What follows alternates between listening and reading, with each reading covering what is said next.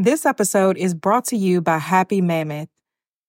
Listen, over the last weekend, I went to a family reunion, and unfortunately, that fell on that particular time of the month that all of the women know what I'm talking about. So I had an attitude. I wanted to eat everything, and I was in the South, which means I wanted to eat everything that was terrible for me. And overall, I just wasn't feeling it. I had a great time, just wasn't feeling like myself. Now it's easier to manage PMS with estro control. Happy Mammoth, the company that created Hormone Harmony, is dedicated to making women's lives easier. And that means using only science-backed ingredients that have been proven to work for women. They make no compromise when it comes to quality, and it shows. Hormone Harmony contains science-backed herbal extracts called adaptogens. Now, here's the beauty about adaptogens. They help the body adapt to any stressors, like chaotic hormonal changes that happen naturally throughout a woman's life.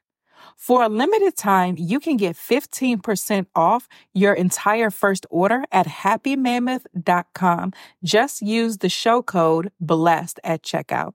That's happymammoth.com and use the code BLESSED for 15% off today. Today with Amazon Business, Shannon Stuckey of Walburn Woodworking helped her team buy 63 circular saws. Okay, Andy, take it easy. Now she uses her time to focus on growing something big. Buy smarter, dream bigger. Visit Amazon Business, your partner for smart business buying. This episode of the Blessed and Bossed Up podcast is brought to you by my very first book, Blessed and Bossed Up, Surrendering Your Ambition so God Can Have His Way. If you have a vision to be your own boss and it seems like your prayers are going unanswered, this book is for you. Inspiration, realism, and gold digging paired with scripture and prayer are the formula in this book. I use my own journey as a diving board and plunge deep into my struggles with believing and trusting that God wanted me to be an entrepreneurial success. Using the Word of God as my platform, I offer helpful guidance for you to boss up in any of your entrepreneurial ventures. Being your own boss takes way more than a popular social media profile and a vision board. It takes strength, grit, and a well-formed relationship with God. As a Christian yearning for guidance in your life's mission, this book is for you. Blessed and Bossed Up will help you stop drowning in frustration or treading the waters of uncertainty. So get the answers you've been seeking, shedding self-doubt, and putting on the armor of God with this book. The book is available now on Amazon.com. The link to the book will be in the show notes. For everybody who pre-ordered, books will be shipping out this week. So definitely gift yourself with the book of Blessed and Bossed Up so that you can level up in your business and your relationship with God. Let's start the show. You are listening to Blessed and Bossed Up, presented by Anchored Media, an entrepreneurship podcast for Christians all about how to make God the CEO of your business. Get ready to be inspired, challenged, but well-equipped to live and build your destiny His way.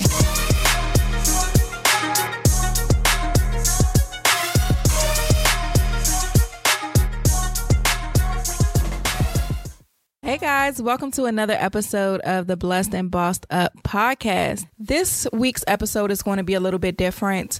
Last week I had got the news that our episode 70 guest and someone that I was such a huge fan of, Chris Daniel, actually passed away. And when I found this out, I was really heartbroken. Like I didn't even have anything to say. I was just so heartbroken because I had the honor of meeting Chris earlier this year at an Eric Thomas event. It was a Take Control conference for entrepreneurs. And I had heard about him so much through being a fan of Eric Thomas's organization and listening to their podcast and things like that. So when I heard so much about his 4 animal assessments. So when I had the opportunity to meet him and hear him speak, it just totally exceeded my expectations. And I even took my fiance and I actually both took his animal assessment so that we can better learn better learn who we are, how we operate. And I can apply those things to business that I learned. We can apply the things that we learned about each other in our relationship. And Chris and I actually talked about way after the interview, just as we were keeping in touch, we had talked about my fiance and I doing a session with him based on our animal assessments, just so we can improve our relationship and just work on being even more solid. And so that was something I was definitely looking forward to. So just to get the news that he passed this week was it was really heartbreaking. Death is something that is a part of life, it's something that's guaranteed, but it definitely doesn't make it any easier. Chris was only 40 years old, so he was very young and pretty much and very much so at the height of his career. I mean, he's helped so many people. And when I met him, when I interviewed him, this was an interview that I did in person. His office was actually only about 10 minutes from where I live. So when we scheduled the interview, I was excited to do it in person. And even before the interview, we got a chance to talk. And after the interview, we talked for like a whole nother hour just about God, about business. I was able to pour into him just like he was able to pour into me. And we did keep in touch sporadically via like social media, or I might send him a text or he might send me a text or whatever, just casually after the interview. But I just knew that, or I was just so excited about where his career was going to take him, even past the 4 animal assessments. Just getting to know his story was so amazing. And actually for today's episode, instead of just going into whatever it is that I had planned to talk about, I wanted to repost his interview in remembrance of him. And for you guys who may not be familiar, you may be new to the podcast and haven't listened to that episode, I definitely want to post that again today as episode 92, just so we can remember his legacy, his amazing story, and all of the gems that he dropped on that episode. And his life was just truly an example of putting God first. And I'm so honored to just be one of the people that he impacted. And I'm so honored to have this platform to be able to further share with the world how amazing he was and how powerful his purpose was. So yeah, without further ado, I do want to reintroduce episode 70, my interview with Chris Daniel. I just ask everybody to just pray for his son, pray for his family. I'm definitely going to be praying for them as well. And may he rest in peace. I am super excited about today's episode because I am here with Chris Daniel. As you guys, you might remember, a few episodes ago, I went to Charlotte for an event called Take Control, and it was an entrepreneurs event. It was put on by Eric Thomas's organization, ETA. And while I'm a huge fan of Eric Thomas, I was a lot more interested in the other people that were going to be there because even though he may be the face, like there's a lot of background people that we may not see that just contributes to the machine. So I was just more so interested in like the other people who make the brand and the person so excellent. And of course, one of those people was Chris Daniel. And so you talked a lot about the animal assessment that you came up with. And I was so excited about it. It's funny because when I was there, you kind of briefly went over each animal. And I couldn't really figure out which one I fit into. So I identified with the turtle because the turtle was efficient. But then we kept talking about slow. I'm like, well, I'm not slow either. So I'm like, I don't know. I'm just going to pick one for the sake of this. But I'm going to take it so that I can see. And so as soon as we left, I literally just I ain't stopped to talk, network, none of that. I ran up to my room and I was like, I need to get this because I have to figure this out. And so I realized that I was a gorilla. So that was interesting. And something that you said that really stuck out to me there was, you can't change who you are. And so that was big for me because a lot of times, because I have all of these qualities that other people may not identify with, I always felt like I had to adjust or change certain things. And it would just be like an internal battle in a way. And so when you said that, it kind of freed me from that. But then it also made me excited to go take the assessment to kind of analyze who I am and what that means for other people. Absolutely. So we're going to get into that a little bit later. But in your talk or your session before you got into the animal assessment, you really told your story. And a part of a theme of your story was change the story you tell yourself. And so I thought that was really major. So I want you to start by just telling us your story. So I always tell people I like to represent, the kids from rural areas who make it, but who make it in a whole different kind of way, right? So I'm from Thomaston, Georgia. Most people have never heard of Thomaston. It's probably about 9,000 people total. No mall, just a super Walmart. Oh, wow. So it's Country one of those kind of, it's one of those. It's about an hour south of Atlanta.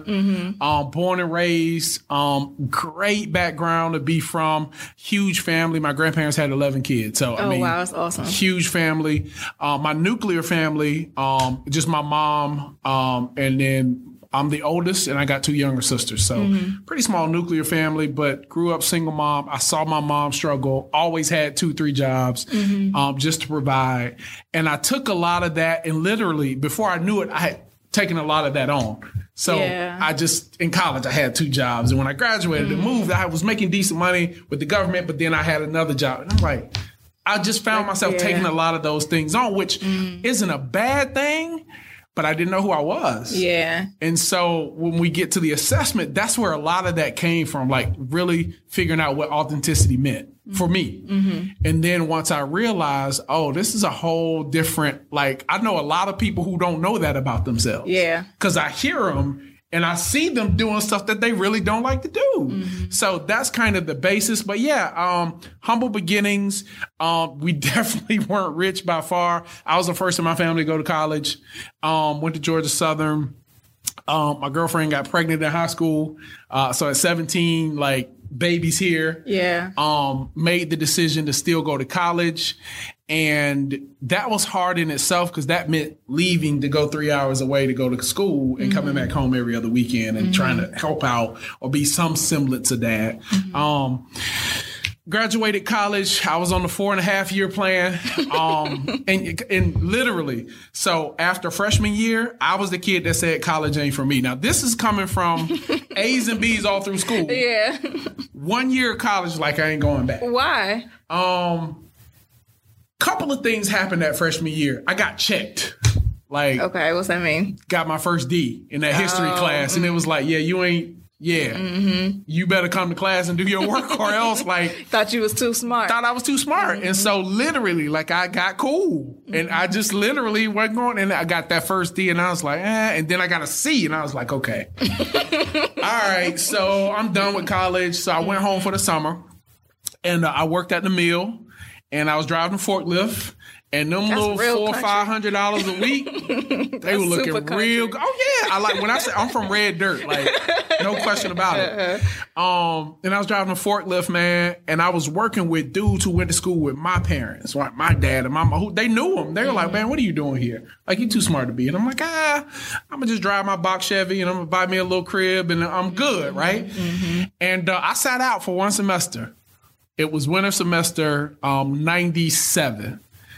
And my birthday is New Year's Day. So about a month before my birthday, my mom came to me and she said, so here's the deal. Yeah, just open the door. She said, here's the deal. It can't be 2 grown people in this house. So I ain't saying you got to go back to school, but you just got to find a place to stay because you can't. That ain't gonna work. Yeah. And every time I talk to my boys, it was like they were having the best time in school. So I literally, man, turned my FAFSA in late, but they found a space for me. So I went back, didn't have nowhere to live or anything, but I went back that January. And this is where I hooked up with, I still call him my brother to the day. His brother he got locked up on some petty stuff and a room opened up. So I lived with him, and I went back to school, and I graduated 4 years later. That's awesome. So yeah, that was the first hurdle. So graduated 4 years later, and here's the funny thing. So I didn't meet my dad till I was like 13, and he came to my college graduation, and I'm sitting there with this epiphany, like, okay, so get this straight. So I don't really know you, but didn't tell me you were coming, but you pop up. And it's cool, it's whatever. But now NBA draft. Right. and it's this situation where I had been interviewing before I graduated. I had already been offered a job in DC. Chicago was kind of on the fence with bringing me to a company in Chicago. And I kind of wanted to stay around Atlanta because that's where my base was. But I interviewed in Atlanta and they talking about $38,000. I'm like, dude, I ain't go to college for $38,000. Right, I'm sorry. Right. So I moved here in 2001, and I've been here ever since. That's awesome. Worked for the government 10 years, almost 10 years. And what's funny is the last half of my government career, my job, I was a director of training. So my job was to hire consultants, right? Mm-hmm. And I would just watch their swag. And I'm like, yo, like they come in like real sweet with the Jaguar and the suit, and they work for an hour or two and go right back home. After they get a nice dinner at the wharf, right? But I'm signing a check that says $16,000. I'm like, for 2 hours though? Mm-hmm. It only took me a couple times to realize I was on the wrong side of the table. Right. But I think when we talk about authenticity, like I really enjoyed doing what they did more so than anything. Mm-hmm. So I put the money to the side and asked myself, like, could I do that? And not to pull the race card, but none of the consultants look like me that we hired. So again, I'm observing like, okay, whatever it took him to get there, I want to know how he became a consultant. How did he get a job with Deloitte or PwC or whoever they were working for? And why aren't there more people that look like me? That's the real question. Mm-hmm. And so 2010, I left government, $115,000 a year. Mm-hmm. I walked away from it because I knew what we were paying them. And I'm like, if I can even make half of what we pay them, I'll be straight. Mm-hmm. And so that's what I did, man. Of course, got married in 2006, bought a couple of homes, did all the stuff everybody do, bought some cars. Mm-hmm. And it all fell apart. Went through a divorce 5 years ago now, almost 5 years ago. And then lost a son in the middle of that. So, wow. Yeah. Wow. All, homeless, all of that, just, yeah. So, but don't gloss over that, though, because a lot of people, they go through things. Like, our stories may be different, but we all go through things. So, what were those moments like? You just left this six-figure position, and then life happens when you thinking that life is about to take off. It's about to take off, right? And so, I didn't leave haphazardly. Of course, my then wife, I had a long conversation for months about it. Right. Planned it out. This is what I'm going to do. I started the business before I left government. Okay. I left government with an offer from a consulting firm. So that's why I left. Okay. Right? Gotcha. So I knew I wasn't going cold turkey. It was like, all right, I got a little cushion. Mm-hmm. I'm going to get this leave check. They're going to cut me for 300 hours of leave. So that'll be some spending money. Mm-hmm. And then I'll, within 2 or 3 weeks or a month, I'll have a check from them that'll keep it going until I figure out how to completely fly solo. Right. And so that happened in 2010. And then, man, like you said, like the bottom fell out. Like I worked for them for about 6 months. And the CEO came to me and she said, I've seen your type. And I was like, huh? She's like, yeah, you won't be with us long. I'm like, what I do now? I just started. And she's like, no. It's a good thing. Like, you have this entrepreneurial thing and we want to help you foster it. Wow. So what can we do? So at that time, I said, well, y'all got these assessments over here that I really like. Like, can you train me really how to do it? So that's where I really got my first training with that DISC assessment stuff. Mm-hmm. But it still wasn't sexy at the time. It was just like, okay, these DISC assessments, like whatever. Yeah. Everybody got a DISC assessment, right? And so I sat on it for 2 years. I didn't even touch it. And, the first formative years of my business, I was trying to get every little contract around just to bring money in. Mm-hmm. And my wife got pregnant. So now we that little $1,500 a month on that little one contract, it ain't enough. Mm-hmm. So I took a job with a firm in Annapolis. They had contracted me out to do some stuff at Morgan State. Now, meanwhile, I went to Morgan. Shout out to Morgan. Shout out to Morgan. Beautiful things they doing with the campus up there. Oh yeah. I know the president, his whole cabinet. They my people. Mm-hmm. So went up there. And the very first time I did the animals, I did it with Morgan State. Okay. That was probably 2012, maybe. I was a student at that time. Okay. So I'm a consultant on campus while you were a student. That's funny. And so so the firm was a white-owned firm who had just won a $200,000 contract at a black university.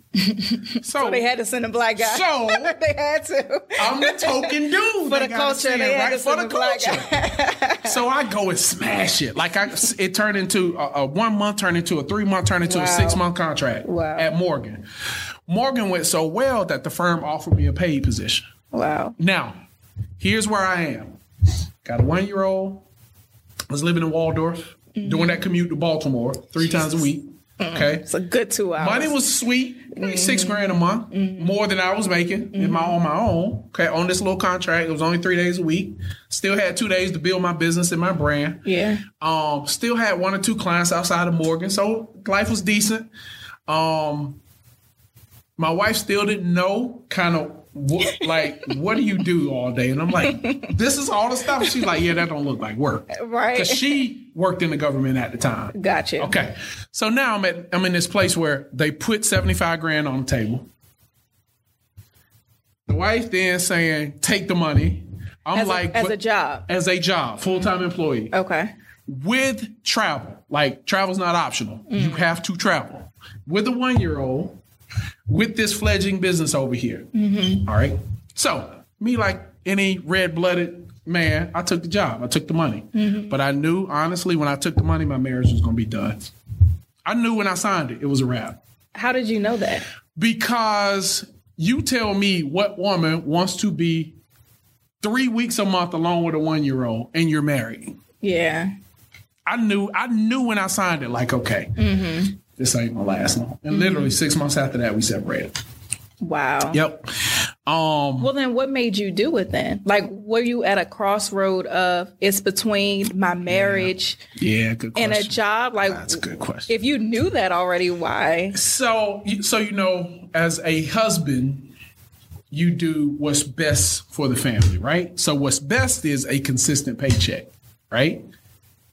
Knowing that internally, it was going to be that it's going to eat away at me and eat away at me and eat away until I figure out how to replace that income. So I went into it like, okay, I'm going to do it for 6. I'm going to figure it out. Like, the money going to be good, and I'm going to still do my little stuff on the weekend over here until I can make the money difference, right? And that's what I did. And then I came home from Miami on a business trip, and it was like, yeah, I can't do this no more. And I'm like, you said... But still, though, you can't say that it's to help the family. If you knew the family was going to be broken up by that, how does that help the family? So what do? Do you say I ain't going to take it's That's real tough one, right? Yeah. And again, so as the provider, you provide. Yeah. And yeah, just it literally 6 months later, like May, June, like it was a wrap. Wow. So we separated. So now I move out. And God is good because in the middle of it, so I'm doing all this traveling, right? And I'm racking up hotel points. So I'm homeless, but I'm using the points to stay in hotels. Wow. So now I'm paying mortgage here. I'm paying rent at a hotel. So that's my entire check. Yeah. And I'm staying on points.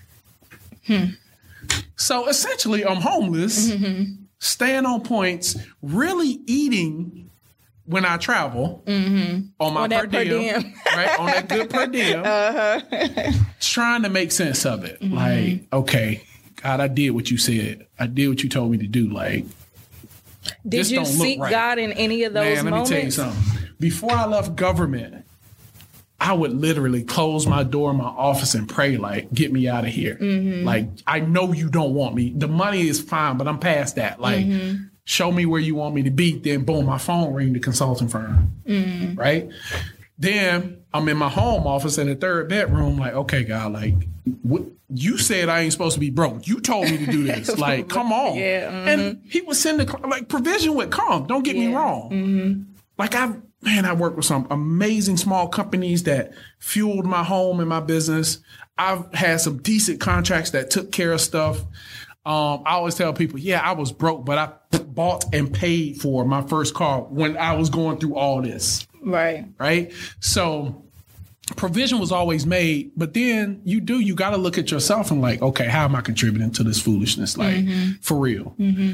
And the fact of the matter and real raw talk is, I was about to get divorced. Like, I was going through, like, you left this stupid money, this corner office, this staff of 22 people, and I left on great terms. At any point, I probably could have called and got my job back. And every time I tried, he blocked it. I kid you, like, I picked up the phone, like, yo, Davida, so I know y'all ain't filled that position yet because I see it on the website. Like, what's up? And every time he would drop another contract. Or people would see me and they'd be like, yo, you need to come back. Like, it's jacked up without you. And then I'd be like, okay, here's my updated resume. Like, make it happen. And then something else, the government going to furlough. I'm like, right. Okay. Like, you know what I'm saying? So, but through all that, like, so I turned to writing. So I wrote my first book and all of that, Consulting Jeans, man. And I was staying in extended stay. I kid you not. And I got that call about 5:30 one Wednesday afternoon from a publishing company saying, we got it. Our executive team loves it. We want to offer you a publishing deal. So it was always these little, when you get to that point, like, okay, I'm going to give you just a little bit more to keep going kind of situation. And man, I'll never forget, that's not the book bag, but I still had a book bag. If you've ever been at extended stay, you know, in the morning, they give you these little snacks, right? So you got these little granola bars and little stuff, you know. I would pack my bag full because I didn't know where I was going to eat later. And man, mind you, with a 2-year-old and all of this, right? So I still got to pick him up a few times a week, give his mom a break. Like, we went through counseling and tried to make it work, but it just didn't work. I respect her. I thank her for being a good mom. I get it. Like, I probably push the limits. Yeah. Entrepreneurship is not for the weak stomach people, man. Because outside of business stuff, you still got to deal with this stuff. Yeah. And I tell anybody, wherever you lay your head at night, you just want to be peaceful. And it wasn't peaceful for either of us. So yeah, that's that's the context of it. Now, mind you, let me give you some perspective. All this is going on, mind you, my girlfriend was pregnant at 17. So yeah, this other son in Georgia who came up every summer, getting ready to graduate high school. So now I'm at this point where I'm like, okay, I'm 34, 35 years old. Okay. Great relationship. We talked all the time. I went down there all the time. He came up here all the time. Great relationship. He's graduating high school, did the college tour around here. And I don't know if I want to go to college. What do you mean? You're a black man. You going to college? Well, I don't know if it's for me. Good kid, never had any issues. All right, you got a year. All right, you stay with your mom 6 months. If you can't figure it out, you move with me, and we going to get you right. Either you going to work or you going like whatever. So I had it mapped out. He going to be my little junior project manager. He do my deliveries. Right. You know, you got his job ready. Out, right? Yeah. Plus, I had a couple of buddies up here that gave him jobs when he came during the summer. Barbershop, shoe shop. I'm like, oh, he'll be fine. And he ended up joining the military on his own. No push from me or mom. That's what he wanted to do. Super proud of him. He went through. He graduated. He got in. He did all this thing. He was stationed in Denver, near Colorado Springs, and he was set to be deployed that February, 2015. So I flew down to Atlanta before he flew out. We chopped it up at the Waffle House, and he literally was heading to the airport when I got there. And he went over to Camp Buring, and he was over there for a while, and we talked in May of 2015. I'll never forget. Last conversation we had. NBA Finals. He's like, Dad, I got Golden State. No, what he said? I got Golden State in 6. And I was like, I got Cleveland in 7. So that was the last conversation we had. Golden State won in 6, though. But I never talked to him again. 3 days after that conversation, I got a knock at the door. Now, so you look out the peephole. So I skipped that. I had finally got on my feet financially. I had my own apartment now. I was living in Crofton. Had picked my son Jackson up. He was 3 at the time. So Friday, I just got home, getting the bath, water ran for Jackson, get the knock at the door. And I'm sorry, this is the extended version of the story. No, it's fine. It's stuff you can't tell in an hour. Yeah, right. But no, so I get the knock at the door. I look at the peephole. I see 2 military officers, and I'm like, oh, they're recruiting. They got the wrong apartment. That's the first thought. So they knock again. I open the door, and they asked, are you Christopher Daniel? I said, yeah. And they said, maybe come in. I'm like, what's this matter about? And they're like, do you know Montarius Daniel? And I said, yeah. He said, maybe come in. And I was like, what's this about? And when he took his hat off, I was like, okay, what happened? Because I just talked to him 2 days ago. So is he hurt? Is he okay? So, when they say we regret to inform. Oh my God, I can't imagine. I don't even remember what he said after that. Yeah. So mind you, a 3-year-old, Daddy, you okay? Mm-hmm. 2 military officers standing in my apartment saying, is there anybody you can call? Is there anything we can do? I'm just getting back on my feet. Yeah. Mm-hmm. And boom, that blow happened. Mm-hmm. A year before that, divorce was final. So it was all of that. And literally in that moment, I just had a decision to make. Like, okay, I think everybody, and I say this at the conference, I think everybody would have been okay if I just would have checked out. Yeah. With everything that happened, I think everybody would have understood that, okay, look, dude, you got a lot, like, it's okay. Mm-hmm. And I did check out for a few months. Yeah, you got to agree. But about a week after that visit, I had just re-signed the contract with that consulting firm I was with to actually go from employee to consultant. Mm-hmm. So again, it was all coming together. Sorry. So it was all coming together, man. And, what do you do? It's like, I can't take no more. Like, what? Like, like, God, what's up? What, like, for real. Yeah. It really was that. Like, what's up? Mm-hmm. And, I had people, friends who just kind of came through and checked on me. It was one of them, no shave and no shower for days on end, kind of like trying to figure life out at that point. Mm-hmm. What in the world? And the consulting firm didn't answer my calls anymore. Now, I had called all my clients and told them what happened. Mm-hmm. Told them I needed a month or so and I'll be back. And when I reached back out and told them I was ready to come off the bench, okay, we'll call you back when we got something for you. Like, wow. Really? Mm-hmm.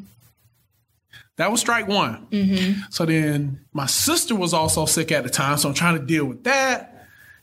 Still got daddy responsibilities. Still got this interesting relationship with my ex-wife. Mm-hmm.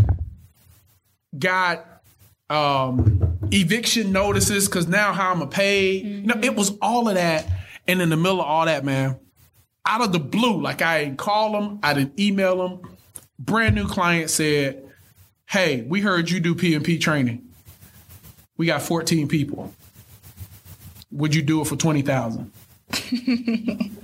It was always a nut. It was always this, okay, I'm going to give you a little more to keep going. Mm-hmm. So my son died June 2015. My mom stayed until July 3rd. I probably went off the grid to about August. Mm-hmm. And then about mid-August, that's when that email came. Wow. I was on my last, like, I didn't know how I was going to pay, and boom, that came. Mm-hmm. And not only did they say, would you be willing to do it, we'll pay up front. Wow. So that's when I was like, okay, like, you got this PMP, you need to make this your thing. Mm-hmm. And so I took it and ran with it from there. Wow. So that's really kind of how. So I have like so many questions. Yeah. So I want to go back to before your son passed, when you were just constantly, like you said, that you bought a car free and clear during that time. Like you were making all these things happen despite what was going on there. Yeah. How? Like, what was that day to day? Like, what sacrifices did you have to make? Day to day was just crazy. So I've always been a hard worker. Like I said, I always took that multiple jobs kind of thing from my mom, right? So like I was probably working 16, 17-hour days, sleeping 3 or 4 hours, trying to figure out how can I get business? How can I make some money? How can I boom, boom, boom? Mm-hmm.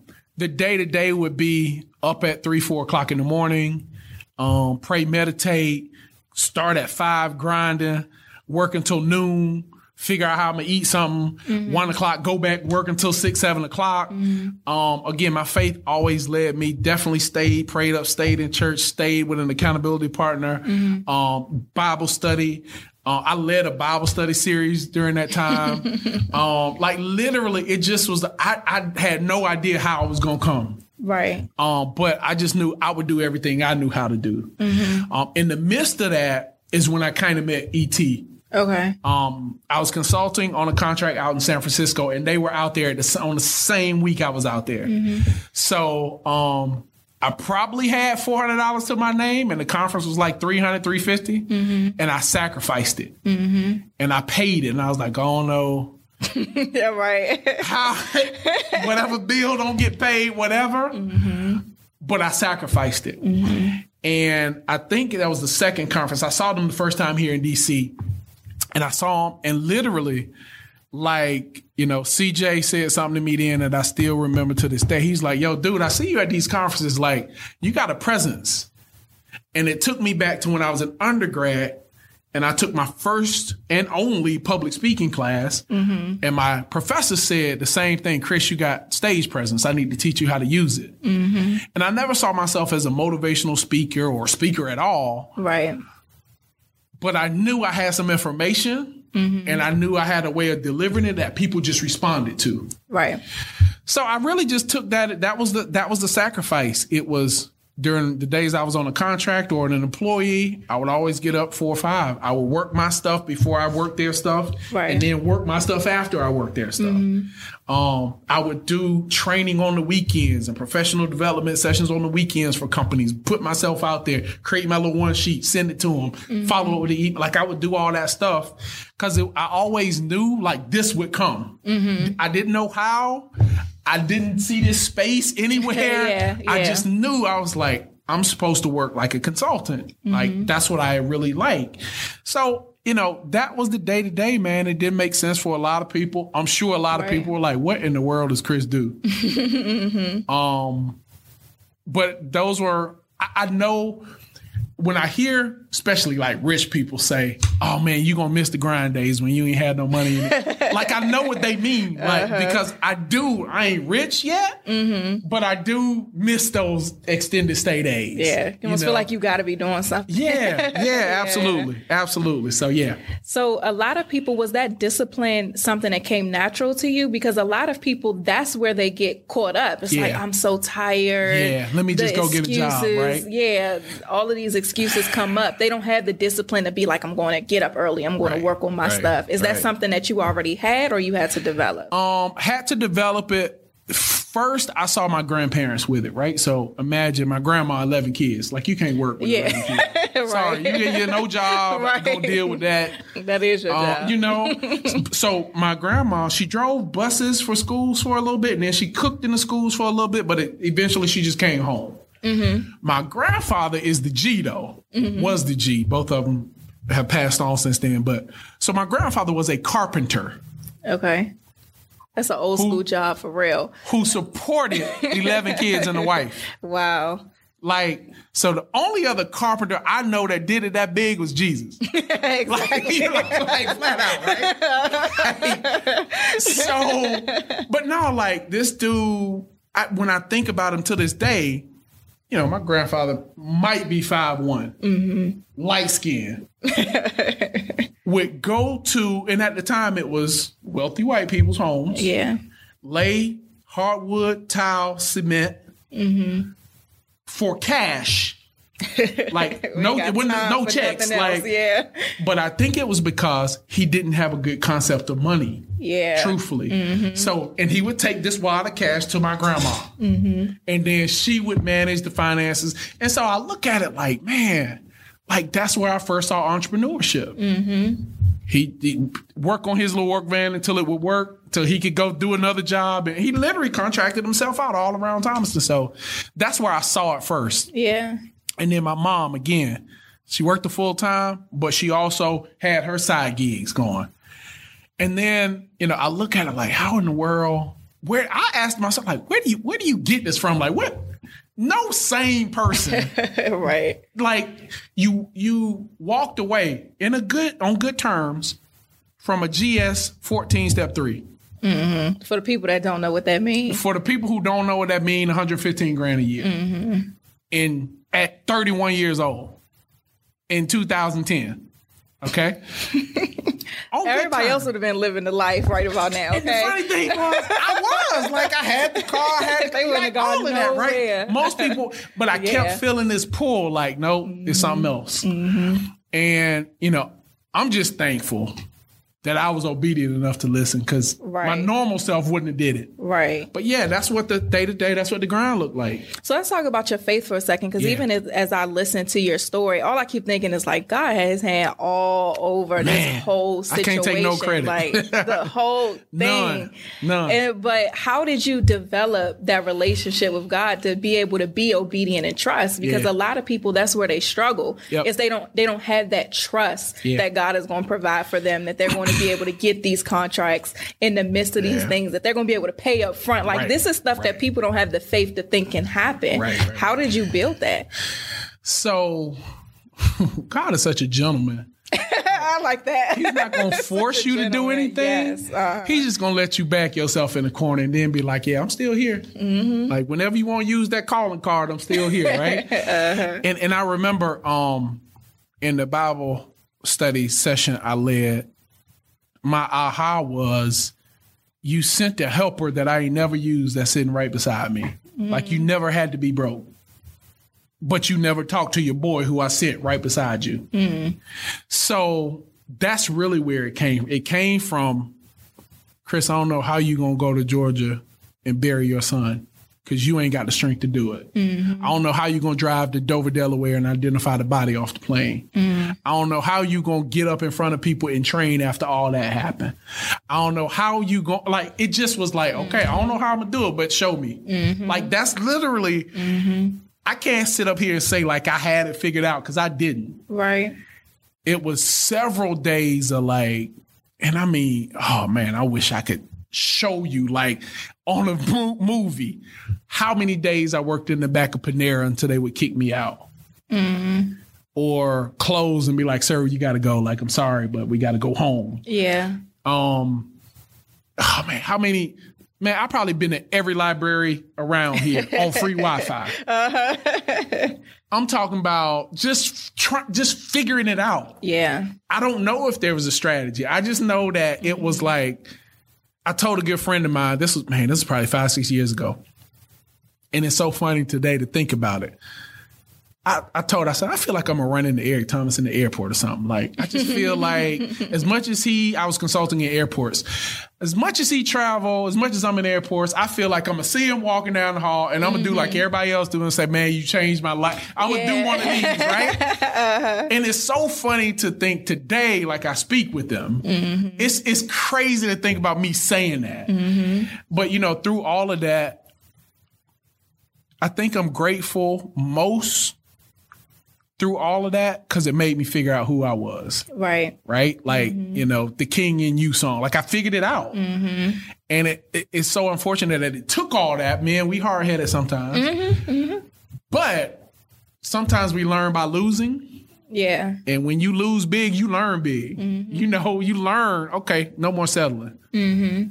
No more playing with this. Like, no more living small. Like, all out. So that's kind of what it was. And I think you said that you didn't know what the strategy is, but when you talked about the day-to-day, you talked about how you pray when you wake up. No question. You pray and spend time. Like, that is the strategy. That is the strategy. That's the strategy. For real. Right there. As simple as it may seem, that's the strategy, right? That's the strategy. And that's kind of where this whole God is my CEO thing comes from. This message that I've been assigned to push is just that when you literally just spend time with God and let him order your steps, like he ordered your steps right into the airport to run across somebody to help change your life. He walks you right into the situations that you need to be into. But and even the Bible says that when we're weak, God is made strong. So that I think your life is just a testament to those things. And for the people that's listening, that's the strategy. Like spend time with God, pray, and just make it happen. It is okay. As twisted as this sounds, like through those 2012 through 2017 years, those that 5-year period where it was like valley period, right? Yeah. Man, I had some of the best like client experiences. Mm-hmm. Like a client paid me to fly to Alaska to facilitate a conference. Like I went to Anchorage and spoke at a conference. Wow. All on them. Wow. Like 100%. Now, here's the funny thing. I can say this now. I took leave from the job. Yeah. Because I was sick Right. to fly to Anchorage, Alaska to facilitate a conference for 4 days, mind you. Mm-hmm. Just, I'm talking about amazing experiences. And I look back like, man, how in the world? Mm-hmm. First time I spoke at an ETA conference, I told you, man, $200, $187 to be exact to my name. Mm-hmm. But I had Marriott points and I had Sky Miles.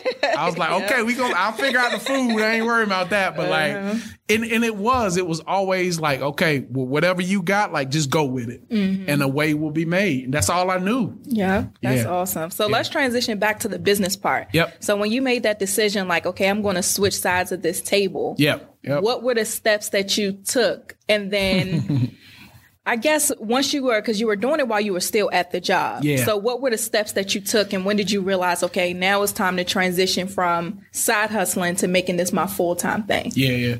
So I was doing it at the job. Very, very little though. Cause again, you work 40 hours. You ain't got a lot of time to do anything. So I think the very first step was I did it backwards. I just created a little one sheet and started sending it. That was what I did. I did it wrong. Mm-hmm. Now I know better. Create the brand first while you got a paycheck and then transition, right? But the first thing I did was marketing myself. I was blessed to learn about corporate training centers at community colleges. Mm-hmm. Most people don't know about those. They are looking for people of my caliber. Mm-hmm. So I found one that was like, yeah, we'll bet on you. Like, you got some credentials that we like. Our guy's about to retire. We'll pay you $200 a day. Okay. So on your very first contract, I don't care how much it is, you got a contract. Yeah, right. So that literally, that's what I did, was the first thing. And then I just worked it. Like, I would do every single professional development course they had, from a 2-hour to a 4-hour to a full day. Intro to customer service, intro to strategic planning, intro to project management, working with teams, new supervisors course, anything they had. Mm-hmm. I don't care if I had experience in it or not. I would just go read about it the week before. Google it and stuff. Because I knew I could facilitate. Right. So, probably did that for about 2 years as an adjunct instructor at a college. Mm-hmm. Had success with them, they referred me to another one, Anne Arundel Community College. Mm-hmm. Their corporate training group, still one of my clients to this day. They had bigger, better clients and they paid more. So for the first 2 years of my business, I juggled between them, in between trying to find clients. Mm-hmm. So one day I may be in Waldorf or Hughesville or something, Mechanicsville. I might be up in Annapolis or Baltimore the next day. That just was that's how it worked. Mm-hmm. And then I had a client who was in one of the courses that I taught who worked for Charles County government. And she asked that question that all consultants want to know.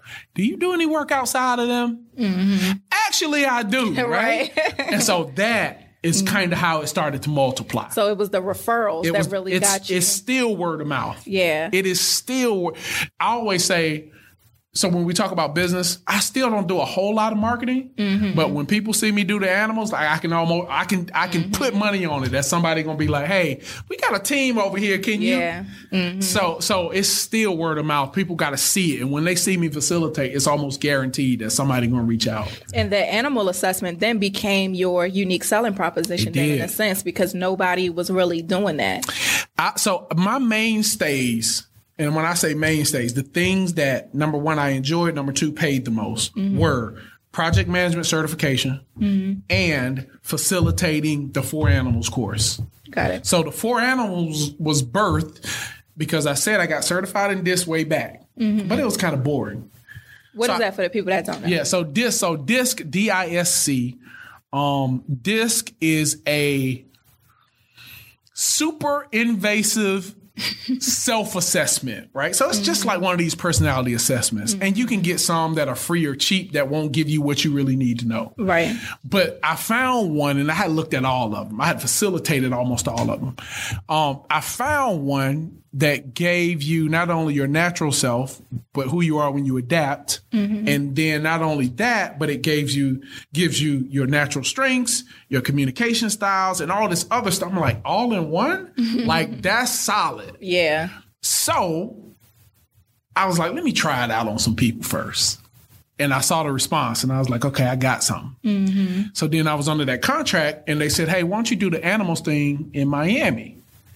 Well, it was DIS then. We want you to do DIS. You're DIS certified. So I went to Miami, did it. It was just okay. But it was just okay because it was a language barrier. Right. So 90, 80% Cuban, Latino, DISC, decisive, interactive, stability, and conscientiousness, those don't necessarily translate into Spanish well. So I had to come up with something that they would translate to, and everybody knows animals. So I came up with a gorilla, and I say me and another consultant, gorilla for the D, flamingo for the I, chameleon for the S, turtle for the C. So first time I went to Miami, it fell on flat.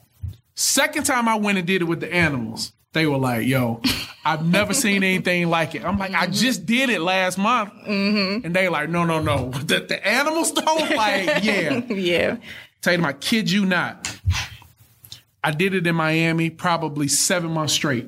Wow. Miami called Newark. That's not a bad place to do that at either. all. Especially in January when it's cold as I don't know what here. Miami called Newark. Newark called LaGuardia. LaGuardia called Chicago. Chicago called San Francisco. Again, word of mouth. Yeah. So I traveled all over the country. And when you got something that's unique, that unique selling proposition again, and then it's excellent, like it just travels like that. And I think that's a message for everybody that's listening as you're building businesses. Make sure that you have that unique selling proposition, but also make sure you do a really good job when you're there. I didn't realize that then, like that was all practice, right? So now when I do it, getting the reps in. Because so now I do it with my eyes closed, but it's like, I did it for 5 or 6 years before y'all even saw it. Right. So, but yeah, that's it. So now I've turned it into a certification program. I'm training some people on how to do it the right way. That's awesome. And yeah, it's just growing now. Yep. So tell us about the animals. Yep. So the animals. So the animals is a course that I've really developed out. It's a 3-part process. So first is the assessment. So you go online foranimalsassessment.com. You take this assessment, right? In 10 minutes or less, you'll get an email with your results. It's a 22-page document that really feels like I've been looking in your life for your whole life. It's super invasive. It's going to validate some things, but it's also going to tell you that stuff you've been hiding. Right. And now it's a secure document. Nobody sees it but you and me. And now I've automated it to the point where the part 2B is you get this on-demand consultation, where I walk you through how to dissect the assessment, tell you which animal you are, tell you how to use it, what pages to go to, blah, blah, blah. The third part of it is the follow-up. It's the deep dive. And that's where the money is. Not for me. That's where you can now go take it and then change your life with it, right? So I didn't always do it like that. It was probably a year and a half where every time somebody took it, I would have a 30-minute conversation with them. Yeah. So when you get to 900 people to take assessments, it's like, okay, like, I love y'all, but I ain't got time to sit on the phone all day. And so now it's automated, and now it's this system where I'm literally seeing testimonials from people like, yo, you saved my marriage. Like, for real, my husband gonna take it before we get married. E.T., he's having people before he does marriage counseling with them, go take it, have a consultation with me, and then pass them off to him. The NFL, the NBA are clients. I mean, I was with Golden State Warriors about 3 or 4 weeks ago. Again, like, it's just amazing how it has taken off. And I'd be lying if I say I saw that, because I didn't see that. I always thought it was going to be something else. But God keeps growing. He just keeps growing it. Like, I called today from a guy in Minnesota, like, yo, I need to go through certification. Like, what is it going, so it's just like, all right, I just learned to stop fighting it. It was just like, okay, again, wake up, show me where you want me to go. Yeah, exactly. Who I need to talk to today. And I think what's so special about it too is, especially because we're in a society where it's like a group think. Yeah. God forbid you disagree with somebody, like you're canceled, right? Like no matter what, if you don't think the same way as the majority, it's over. But being in that type of society, having this type of assessment that really allows you to get to know yourself, because a lot of people don't know themselves. We spend all this time online. We are just conforming to what we think is the right thing. We're just doing what we think we should be doing. Even in entrepreneurship, we're becoming an entrepreneur because it looks cool, but God ain't really called us to do that, so we need to go back to work. But because of that, we don't know ourselves. So what I really loved about this was I already knew myself. I'm just really big on just personal development in general. Yeah. But it allowed me to get to know myself even more. But the key component that I loved about it was the communication part. So now I can articulate myself better to you. Page 19. Yep. And I can teach you how to communicate with me. That's why I was telling my fiance, like, we need to, you need to take this because I already took it. You need to take this before we get married. So we know, like, if I'm not understanding you, I'm like, let me go back to page 19 and be like, how can I communicate? Like, just tell me. My feelings ain't involved. Just what is it? What do you expect? When do you need it? And I'm good. Right? And in me as a gorilla, I'm very direct. Yeah. And that can hurt, especially as a woman. You can really mess up a man's ego like that. And he's more of a flamingo and he's nice and all. And I don't really be having time for that. So I'm like, I love it. When it comes down to like talking, I'm like, all right, let me go to page 19 because I need to figure out how can I tell you getting on my nerves without saying you getting on my nerves. Yeah. And for him, how can I just get to the point so she doesn't stop listening to me in the first 10 seconds? So it's just such a powerful tool. And I just personally love that communication piece. Good. So tell people though, like the different animals. Yep. So remember I said DISC, right? D for dominant or decisive or direct. You can use any of those words, right? So I associate a gorilla with the D because you think about that animal, gorilla. They're big and they're bossy and they're protective and they're dominant. I always joke and say the gorilla and the lion, they're fighting for who's the king of the jungle. Because both of them got this swag like, nope, this my property, right? And so that's the gorilla. The flamingo, that's the I, engaging, interactive, social, empowering, right? Those are the people who are always, or let me say animals. Those are the animals who are, they're encouraging and they're like, come on, sis, let's try it again. Yeah. But the key word is let's and we and us. They're social, right? They have to have people. They have to be around people. The S, stable, steady, consistent. That's the chameleon. Now, people think chameleon as they're changing. Yes, they change. However, they adapt to their environment. So they're super supportive. They always want to be behind the scenes. You think of a chameleon, they always hide behind a rock somewhere. They don't like sudden change, but they are the most loyal animals you'll ever meet. I call them sufferers in silence because they'll come in at 6, they'll complain all day about it, they'll stay until 7, and then they'll come do it again tomorrow, right? But they're loyal to a fault. Yeah. They are not out front people, though. And that's where people get frustrated with that chameleon because they're not out. They don't want the spotlight. They just want to support behind the scenes. And then lastly, the C, conscientious, perfectionist, careful, cautious. That's the turtle, right? So they do move slow, but they are very accurate. You won't find another animal as accurate as a turtle. Usually they're numbers people, like scientists or engineers or something like that, right? So, but those are the people who you don't want to argue with because they're always right. I promise you they're right. The gorilla thinks they're right. The turtle really is accurate because that's their number one value is accuracy. Right. And that's why they're so slow because they take their time to get it right the first time. So I developed those 4 animals and it's been amazing to watch it grow, but not only to watch it grow as a brand, but to watch people emulate it. Like I can look within 30 seconds and tell what somebody is just by what they say, sometimes how they're dressed. Flamingos are always wearing something bright. It never fails. I don't care where I go. If they got on all gray, they got a pop of some kind of color, right? Because they like that attention. Like the flamingo, you gonna look at it. I don't care where you are. If you see a live flamingo, 2 things are gonna happen. Number 1, you'll never see one by itself because they're social. And number 2, they're bright. You're going to look at it, right? And they command that attention. That's just how they are. So, but yeah, to see people emulate it, I think the big thing is when people try to deny it, right? So they'll take the assessment. I don't think that's right. And I'm like, okay, take it again. I ain't tripping here. Here's another link. Take it again. And it comes out exactly the same. And because what I find is, and one of the reasons I love it is you can't beat this assessment. Yeah, you can try to answer it all kind of ways you want to, and it's still you. Mm-hmm. So that's why I really love it, because I've taken others, a Myers-Briggs or the Color or Umbrella, Parachute. I've taken all these things, and I know how to answer most of them to get what I want on the back end. Mm-hmm. This is one that is built on logic. It's not necessarily your answers, it's your preferences, right? Mm-hmm. And one thing I realized is you can't beat your preferences. I don't care how hard you try. You'll go over here, but you'll eventually come back to it, right? And that's what it is. So, yeah, it's been amazing to watch it.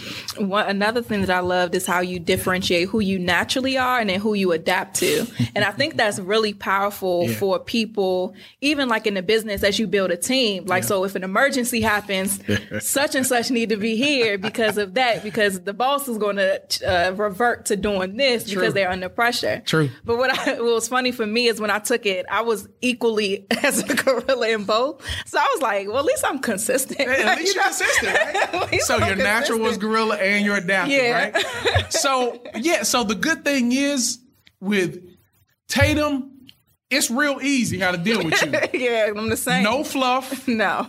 Direct. Mm-hmm. And you don't want to laugh a whole lot about it. It's just like, okay, tell me what you need. Give me, all right, then I'm good, right? Mm-hmm, mm-hmm. But I think if more people knew that, especially about their mates. Yeah. Like, you know how much clutter you can cut out? Mm-hmm.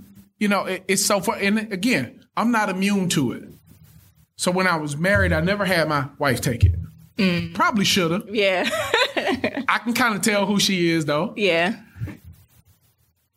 But with what it's doing with couples, I think I'm really excited because now, even before rings are exchanged, like, I know you now. Mm-hmm. You know what I'm saying? Yeah. Where it took 10 years to figure out who my wife really is, in a matter of a couple of weeks, I can help you know your mate. It ain't gonna happen in one conversation. Yeah. But the more I can show you how to spot these things before they happen, or, okay, this is what he said, but this is what he meant, or she pissed off, so go to page 19 before you say anything. Like, the more I can help people go back to it, it's a living document. Like, it's not meant for you to take it in Atlanta and then rah, and then forget about it. It's when y'all ain't speaking, I want you to pull your assessment out. And I want you to go to page 13 that says areas for you to improve. Forget about him. Yeah. Go look at what it says in this tough moment, what you need to do. And watch it change. Good. That is really good. Yep. That's why I had to put it down. I was like, I can't. Because this is telling me too much right now and I got stuff to do. So I'm just going to put this in a folder on my computer so I can just go back to it later. Yeah. But I really enjoyed it. It was really, really good. And even when it came to, as I was thinking for the future for business, like, do I want to build like a team? How big of a team? And what I realized was, like, I don't really think I want like a really big team. Just give me like a solid 1 or 2 people that can take care of the things I don't want to do. That's gorilla talk. I don't really think gorilla talk. I love it. It's like, this is a lot. Like, if I got to manage all these animals, like, I don't have the patience for that. So I'm either going to have to just be hands off or what. So here's the thing. Listen to what you're saying. I don't have the patience for that. I don't want a lot of people. This is gorilla. Listen to it. Gorilla's a solo animal, right? Yeah. But once you realize that about you, it's not wrong with it. Yeah. Just realize that you operate lean. You know what you want. You know you can do it how you want to do it. I probably just need an assistant to take care of all the details that I don't really want to take care of at the end of the day. So what's funny about what you said, that's literally my team. It's me. I got an assistant who does this. I got another one who does that. That's pretty much it.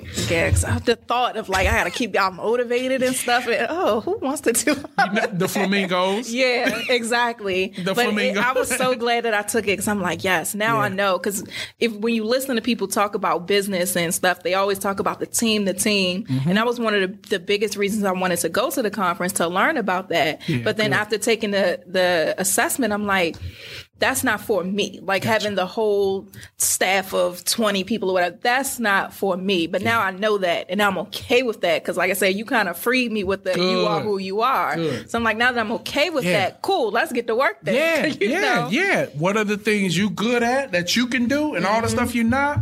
Just outsource it. Exactly. Right? And it don't, like you say, it don't have to be in a capacity where I got 20 people. I need some social media and some engagement, and I need people to get people together for an event. I need a flamingo. Like that's just so I'll contract a flamingo out. Yeah. Or chameleon or turtle, whatever it needs. But it's beautiful you said that because now you think like that. Right. And that's always what I wanted people to do, like a half step before you make that decision that's well thought out that works for you. Right. So, yeah. That's awesome. So I have some business questions before we leave. Absolutely. So you talked about in the beginning just pricing. Yeah. And then what I kind of got is you talked about like your upbringing is like the poverty mindset. And I think that's something that's very prevalent in like the Black community. Absolutely. Is like I have a grandmother, she has no clue what I do, which is fine. But she knows that she wants a crab cake and wants to go to lunch, she could call me. I feel like that's all you need to know. There you go. That's it. But she has that mindset of like, when I'm like, I want to start a business, I don't want to work a 9 to 5. Like, well, why would you do that? She's been a teacher for like 50 years and she's still a teacher in her old age. That's crazy. And so it's like, they don't really understand this like entrepreneurial spirit. And a lot of people really do have that poverty mindset, or you settle for, like I watched a movie recently, Acrimony. And so we had good? I haven't seen it yet. I mean, it was dramatic, but I like terrible movies. Was it pretty predictable? No, it wasn't predictable. Okay. It was actually different than most Tyler Perry movies, but I'm like the 1-star Black movie on Netflix person, so I'm a horrible movie suggester. I love it. Because if it's terrible, I'm probably entertained, so I watch it. Right. But so in the movie, the guy, her husband, was aspiring entrepreneur. He came up with like this gadget, and for I think it was like 20 years, this thing was not working. Okay. And she was taking care of all the bills. They had to mortgage out a house that was free and clear. Like everything she was doing for his business. So after they got divorced, he ended up hitting it big and got like a check for like, it was a lot. But the company first offered him like $70 million or something. Wow. And so he did not take it because he was like, I know how much this is going to make you, so I'm not going to take that. Got it. And so that's when he ended up giving him the check later for like way, way, way bigger than that. Right. Wow. And so it became a debate with like, I think it was me and my mom, we were talking like, well, would you have taken that? And I was like, no, I don't think I would. If I was as passionate as he was about it, then I wouldn't have. Yep. But from the outside looking in, it's easy to be like, oh, you should have taken that money. Yeah. And that's the same mindset a lot of entrepreneurs have, is that, oh, I should just take this money. Somebody's offering me a chance. I should just take this. Or we struggle with pricing ourselves to where we need to price ourselves because we don't have that confidence, or we're still struggling with that poverty mindset. So how did you kind of get over that and get to the point where you can price yourself where what you at a place that you deserve? That is a really good question. And to be truthful, I still struggle with it sometimes. And I think it's the work of changing your belief about yourself, which goes back to who you are, right? Yeah. So one thing, I can give you just a couple of steps that I've taken. Number one, aligning myself with some of the top people in my field. Right. So when I look at, let's just take one circle, the ETA squad, right? They probably all make more than I make. However, I'm in that circle. Yeah. Right? So I can talk numbers with a Josh or a CJ, or I can now say, okay, am I too cheap? Is this too, like, talk to me about that, right? So I think that's the hugest part. Like, if you want to instantly turn your fees around, get around people who charge more than you. Right. And figure out your value in that and how to bring yours up. The other part is, it's just the hard work on yourself. You gotta do the work to believe that what you've been given is valuable. Yeah. Value-Based Fees by Alan Weiss is one of the books that it's a consulting book. Value-Based Fees. It takes you off that time for money exchange that most entrepreneurs do, that it's gonna limit you. You can only go so far when you do that. But when I was just with a company up in Beltsville, and I won't say their name, but the president of the company literally told me 2 weeks ago, based on what you did with us, we're taking our revenue goal this year from 60 million to 75 million. Wow. That's $15 million right? You charge a $2,000, and you charge it. Yeah. You know, and some people want. I'll do it for $15. No. No. So value-based fees helps you realize, okay, if I help, even if you don't hit 75 million, you believe you can hit 75 million based on what we did. Okay, so if I tell you it's 25,000, that shouldn't be a problem. Right. Right? And it's just repeating that over and over with every client you work with. They don't have to see the value. You need to see the value, right? So even with speaking engagements, like I state the price and I shut up, right? Another book, man, it's again, $1 Million Consulting. I remember reading a passage in there where he talks about one of his first like 5-figure consulting deals was on the table. And like most of y'all listening, y'all gonna say 20,000. But I'll do it for 17. And when a client knows you'll retreat, they're going to say, well, all we have is 12. Can you do it for that? Right. And you looking at your bank account like it's $354.17 in there. 12,000 going to look real good on top of that. And you're going to take it. But like you said in acrimony, he knew they were going to give him a few billion. So I'm going to just sit tight. Right. And it really is homework of always saying, OK, what is this going to be valued to them before I put a proposal together? Or, you know, how are your people going to benefit from what I do before I put a proposal together? One of the big questions I always ask is, you know, what is this worth to you? Like, right. So, you know, you come do a podcast. How many listeners are going to hear this? And how many lives are going to be changed as a result of this conversation? And not that I'll ever charge you, but now you know, instead of $997, I'm gonna push the envelope and say 5,000 and see what you say, right? Because I know you gonna go make 15 on it, right? So it's always that for me. And consulting does that. It makes you perform on value. It makes you provide value. It makes you do a lot for free. But in that doing a lot, you're practicing, you're building up your reps, you're getting in front of people. So then when a Boeing calls you and said, hey, we need you for 2 hours, we only have 2,000, you can say, okay, this is my rate. I'll wait for your call. Right. You already know what it's going to do for you, you know? So, yeah. So how do you get to that point then where you're like, okay, it's time for me to step out the free now. Yeah. I've gotten enough reps in and my bank account is looking worse. Right. So when is it time for me to step into like charging that right number? Yeah, good. So the time is yesterday. Like, for real, because you'll get into this loop of, okay, I'm going to inch it up. And I'm going to inch it up. And when it's somebody, I'm going to see if they take this. And I'm just of the mind of just going. So you know what that is? That's steeped in fear of rejection. That let's just be honest. Yeah. That's what that's steeped in. So I'm of the mind. I just told one of my proteges yesterday, okay, why don't we just go and get the 5 rejections? Why don't we just call 20 people and just go ahead and say 5,000 and get the first 5 no's? Right. Can we just move past that? Right. Literally, I told you when I got the email that said we got 14 people, can you do it for 20? I should have told them no, honestly. Right. Because that's to a $2,000, $2,500 a person training. I should have said, nope, my fee is $28. However, at the time, my fee was $14.95 a person times 14. Okay, yeah, I'll take 20. Right. You know what I'm saying? And it worked for that season. Now I know better. I do better, right? And what I learned in this consulting game is nobody likes to cheat, man. It's crazy how it works. But the minute I went up on my boot camp fees, people started signing up online. Like, not even call, hey, can you do it for this? It was, all right, boom, no conversation. It's like, oh, easy. Because they see more value in things that are more expensive.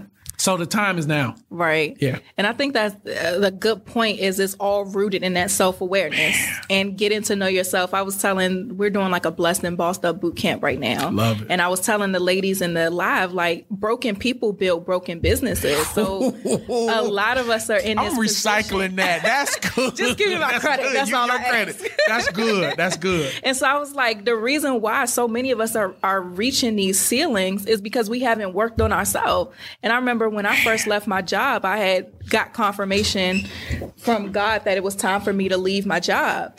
And so I was like, okay. And so I left my job. But in those moments of being with myself all day, I was like, God, Seriously. what's going on? And so what I got in those moments was like, you have to build a relationship with me before you can get to where it is you're trying to go, or you're going to mess it up. Yeah. Or even now, just the way, like, I've gotten prophecies about what my year is going to look like for me, but then just praying like, well, God, how? Like, how is this going to happen?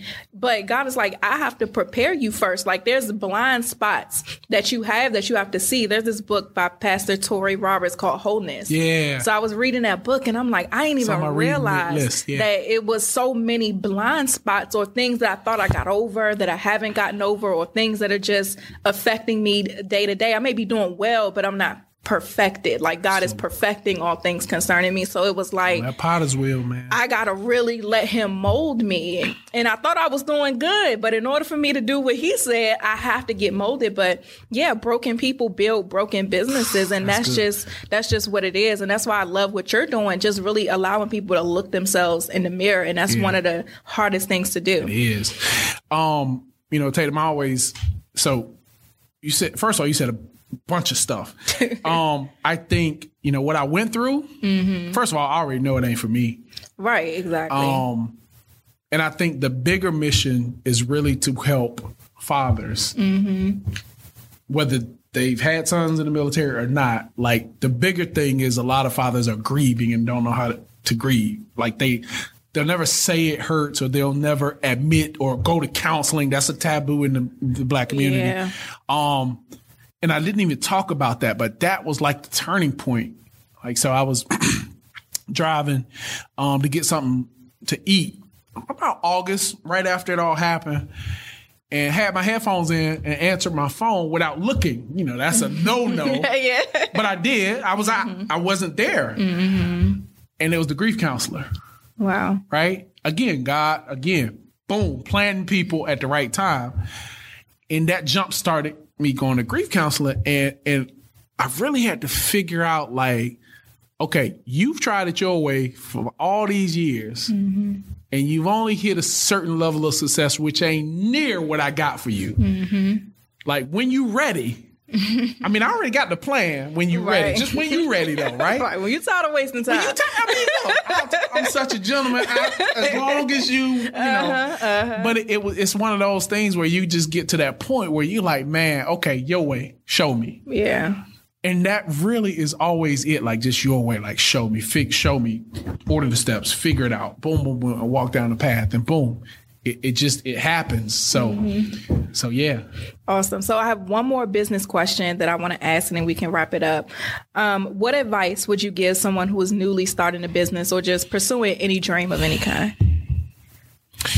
I probably wouldn't have said this 2 years ago, but I could honestly say, like, work on your brand, who you are, who you serve. What do you do better than anybody else in the marketplace? Who needs to hear your message or receive your service or your product? Who can benefit most from it? What are other people making out here? What can you charge? How can you create space? Like, so people think that's the fluff work. That's really the work that you need to do before you launch anything. Yeah. And once you can get clarity there, like, I promise you, like, the floodgates just open up. It's crazy how, if I would have thought about this, what if I would have collected email addresses? I heard this on the podcast the other day. What if in 2012, from the first time I did that assessment, I would have collected all those emails? Like, it just makes me sick to my stomach when I think about it, right? Yeah. And so that's the... man, and I don't care how much it costs you to figure this stuff out. If you got to take time to do it on your own, or whatever the case is, like, that's the key advice. So while you still got a job, like, do that work first. Right. So then it's super clear when you do launch your product, service, whatever it is, you know who you're talking to, you know what you can give them, you know how much it's going to cost, and you just wait for them to come to you at that point. That's it, really. Like, believe in yourself. Like, we all got something so unique that if we just believe that we can deliver it at the highest level, you'll be amazed at who knocks at your door. And then I think, mental health is so important. Yeah. Entrepreneurs, man, I don't know if I would change anything about what I did. Let me just be honest with you. But looking back and doing better, oh man, mental health, if you're an entrepreneur, like I ain't saying you need a counselor.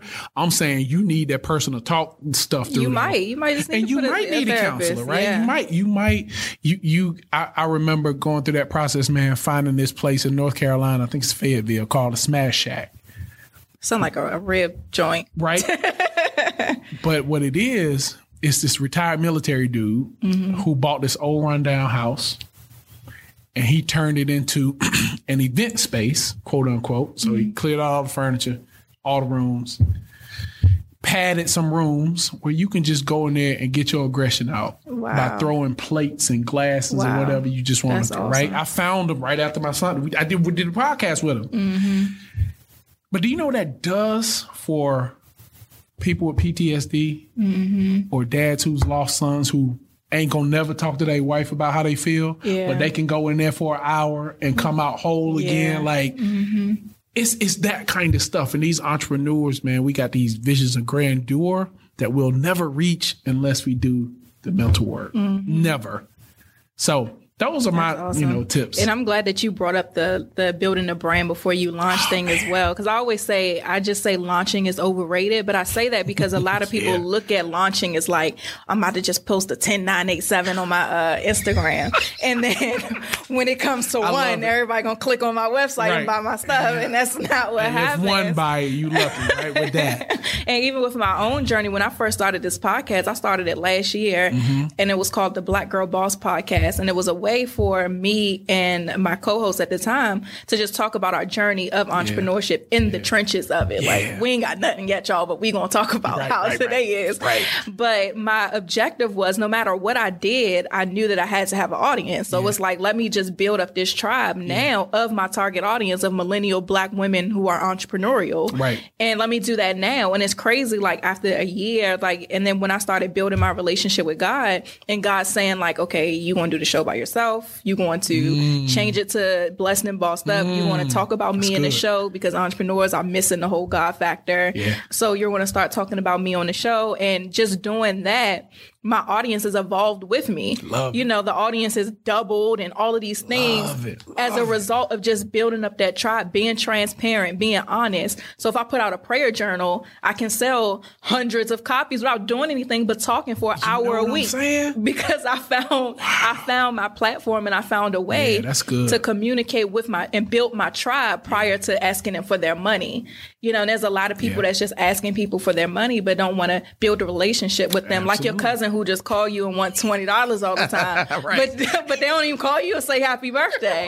Just building that tribe, but also finding the vehicle, the right vehicle to talk to them on. So a lot of people are trying to market on Instagram. But I mean, Facebook is an ad agency now. That's what it is. It ain't on Instagram. So all we do is see ads. What if your tribe ain't on Instagram? Right, exactly. So finding that vehicle that meets them. So for you, word of mouth is huge because all the program directors or whoever hire you, they know each other. Exactly. But for somebody like me, being able to talk on a podcast where now I'm inserting myself while they're on their way to work. Ain't nobody else talking to them then while they're at their job. Ain't nobody else talking to them then while they cleaning their house. They not scrolling through the gram then. I love So finding that vehicle too. But I just wanted to piggyback off of that. Just that developing that brand early before asking people for their money. It's huge. I didn't know, so I worked one-on-one with CJ, who is Eric Thomas's right-hand guy, for about a year. And I had made all kinds of mistakes before working with him. Now, granted, so I was at six figures before I met him. Right. So I thought I knew, right? And I had run my business 3-4 years before I met him. So again, I've got contracts. I've done six figures outside of after government. I was traveling already. Before that, I was facilitating to groups. We talking 90, 100 people at a time sometimes already. Big brands. I had worked with Prada, Starbucks, Gucci before that. So I thought he was like, I'm the man. Man, and I think now, like, what if I had built the brand in 2008? or 9 or 10 before I left the 6. It just, you know what I'm saying? So it is. I know entrepreneurs are ready to go out and do it, but if you take the time and do that first and get that tribe, like you said, first. So with your hundreds of followers, you can go say, hey, I'm going to do a live session with Chris at his office. Off rip, you're going to get 20, 30 people that just pay and show up just because you've built that. And another couple hundred if we record it, right? So that's the thing. That's why it's so important. We don't always see that up front, but it's huge. It's huge. So congratulations. First of all, congratulations. Oh, thank That's you. huge. Yeah. Thank That's you. big. So do you have any other tips, nuggets, or anything before we hop off? Health and family first, your relationship. Again, this is all mental, spiritual stuff, but your relationship with God is paramount. Like you got to consult him first. Yeah. I'm talking about before checking anything, literally open your eyes. I don't care if it's 3 minutes, like give them a conversation, like give them some time. That mental health, again, it's so huge. I don't care if it's you got to go sit in the sauna for an hour somewhere every week. You got to process that stuff out. And then, just surround yourself with, I'm going to say like-minded people, but I'm going to say people who challenge you to do better. You know what I'm saying? Like, that's one thing I knew, like at a certain point, I ain't going to say change my circle because I think everybody fits in your life in different areas. Yeah. But when you're trying to advance or go to another level, you got to find the people that playing at that level and stay uncomfortable with them. Right. And when you reach that level of comfort, then you need another circle who's going to keep you uncomfortable. So those are the tips, man. Like it's really not rocket science. I think we spend way too much time overcomplicating it and trying to find a secret strategy within the strategy when the strategy really is talk to God, put yourself around the people. Now, I haven't said this. It's centered around this, but I'm going to say it flat out. Let me tell you something. In 2017, I probably spent the last half of the year in the Old Testament. Wow. 6-7 months straight. Every single story, every single chapter, every single book showed me what was happening in my life. Wow. Every single one of them. Again, at the conference, you heard me talk about my last name is Daniel. So I read the book of Daniel. And I was like, wow, I'm supposed to be a consultant. My last name, it makes sense. Yeah. I read the book on a prayer call one day. A guy said, what up, Job? And I ain't say nothing. What up, Job? I was like, who are you talking to? Like, Chris. Like, yeah. He's like, what up, Job? I'm like, what? My name Chris. He's like, nah, go read the book of Job. Dude loses his sons. I'm like, okay. Like, I'm telling you, like, every single book in that, it told me, this is where you are. This is why you are where you are. This is what you need to do to get out of it. So, still the greatest book ever written. Honestly, I don't read it every day. Right. However, I know when I'm feeling that angst, like, okay, go read it because you ain't been reading it, right? So it is that strategy guide for me to say, okay, if I'm stuck somewhere, if I don't know what move to make, again, God's such a gentleman. He's going to like, all right, you're going to come back to me. So it's up to you when you want to read it. But yeah, that truly, man, it truly has been the game changer for me. Awesome. Yeah, well, thank you so much for being a part of the show. Yeah. I know I just slid in your DMs hey. I love it. I love it. You look, I'm a gorilla too, so that's how you going to get me right there. Like, look, I need your time. Boom, boom, boom. Yeah, but thank you so much. I know we went over time, but I just really appreciate you being on the show. I know that this is really going to help a lot of people who are going through things. Praise God. I'm just excited. Thank you so much. Thank you for having me. All right, guys, we will be back with another episode next week. Today with Amazon Business, Shannon Stuckey of Walburn Woodworking.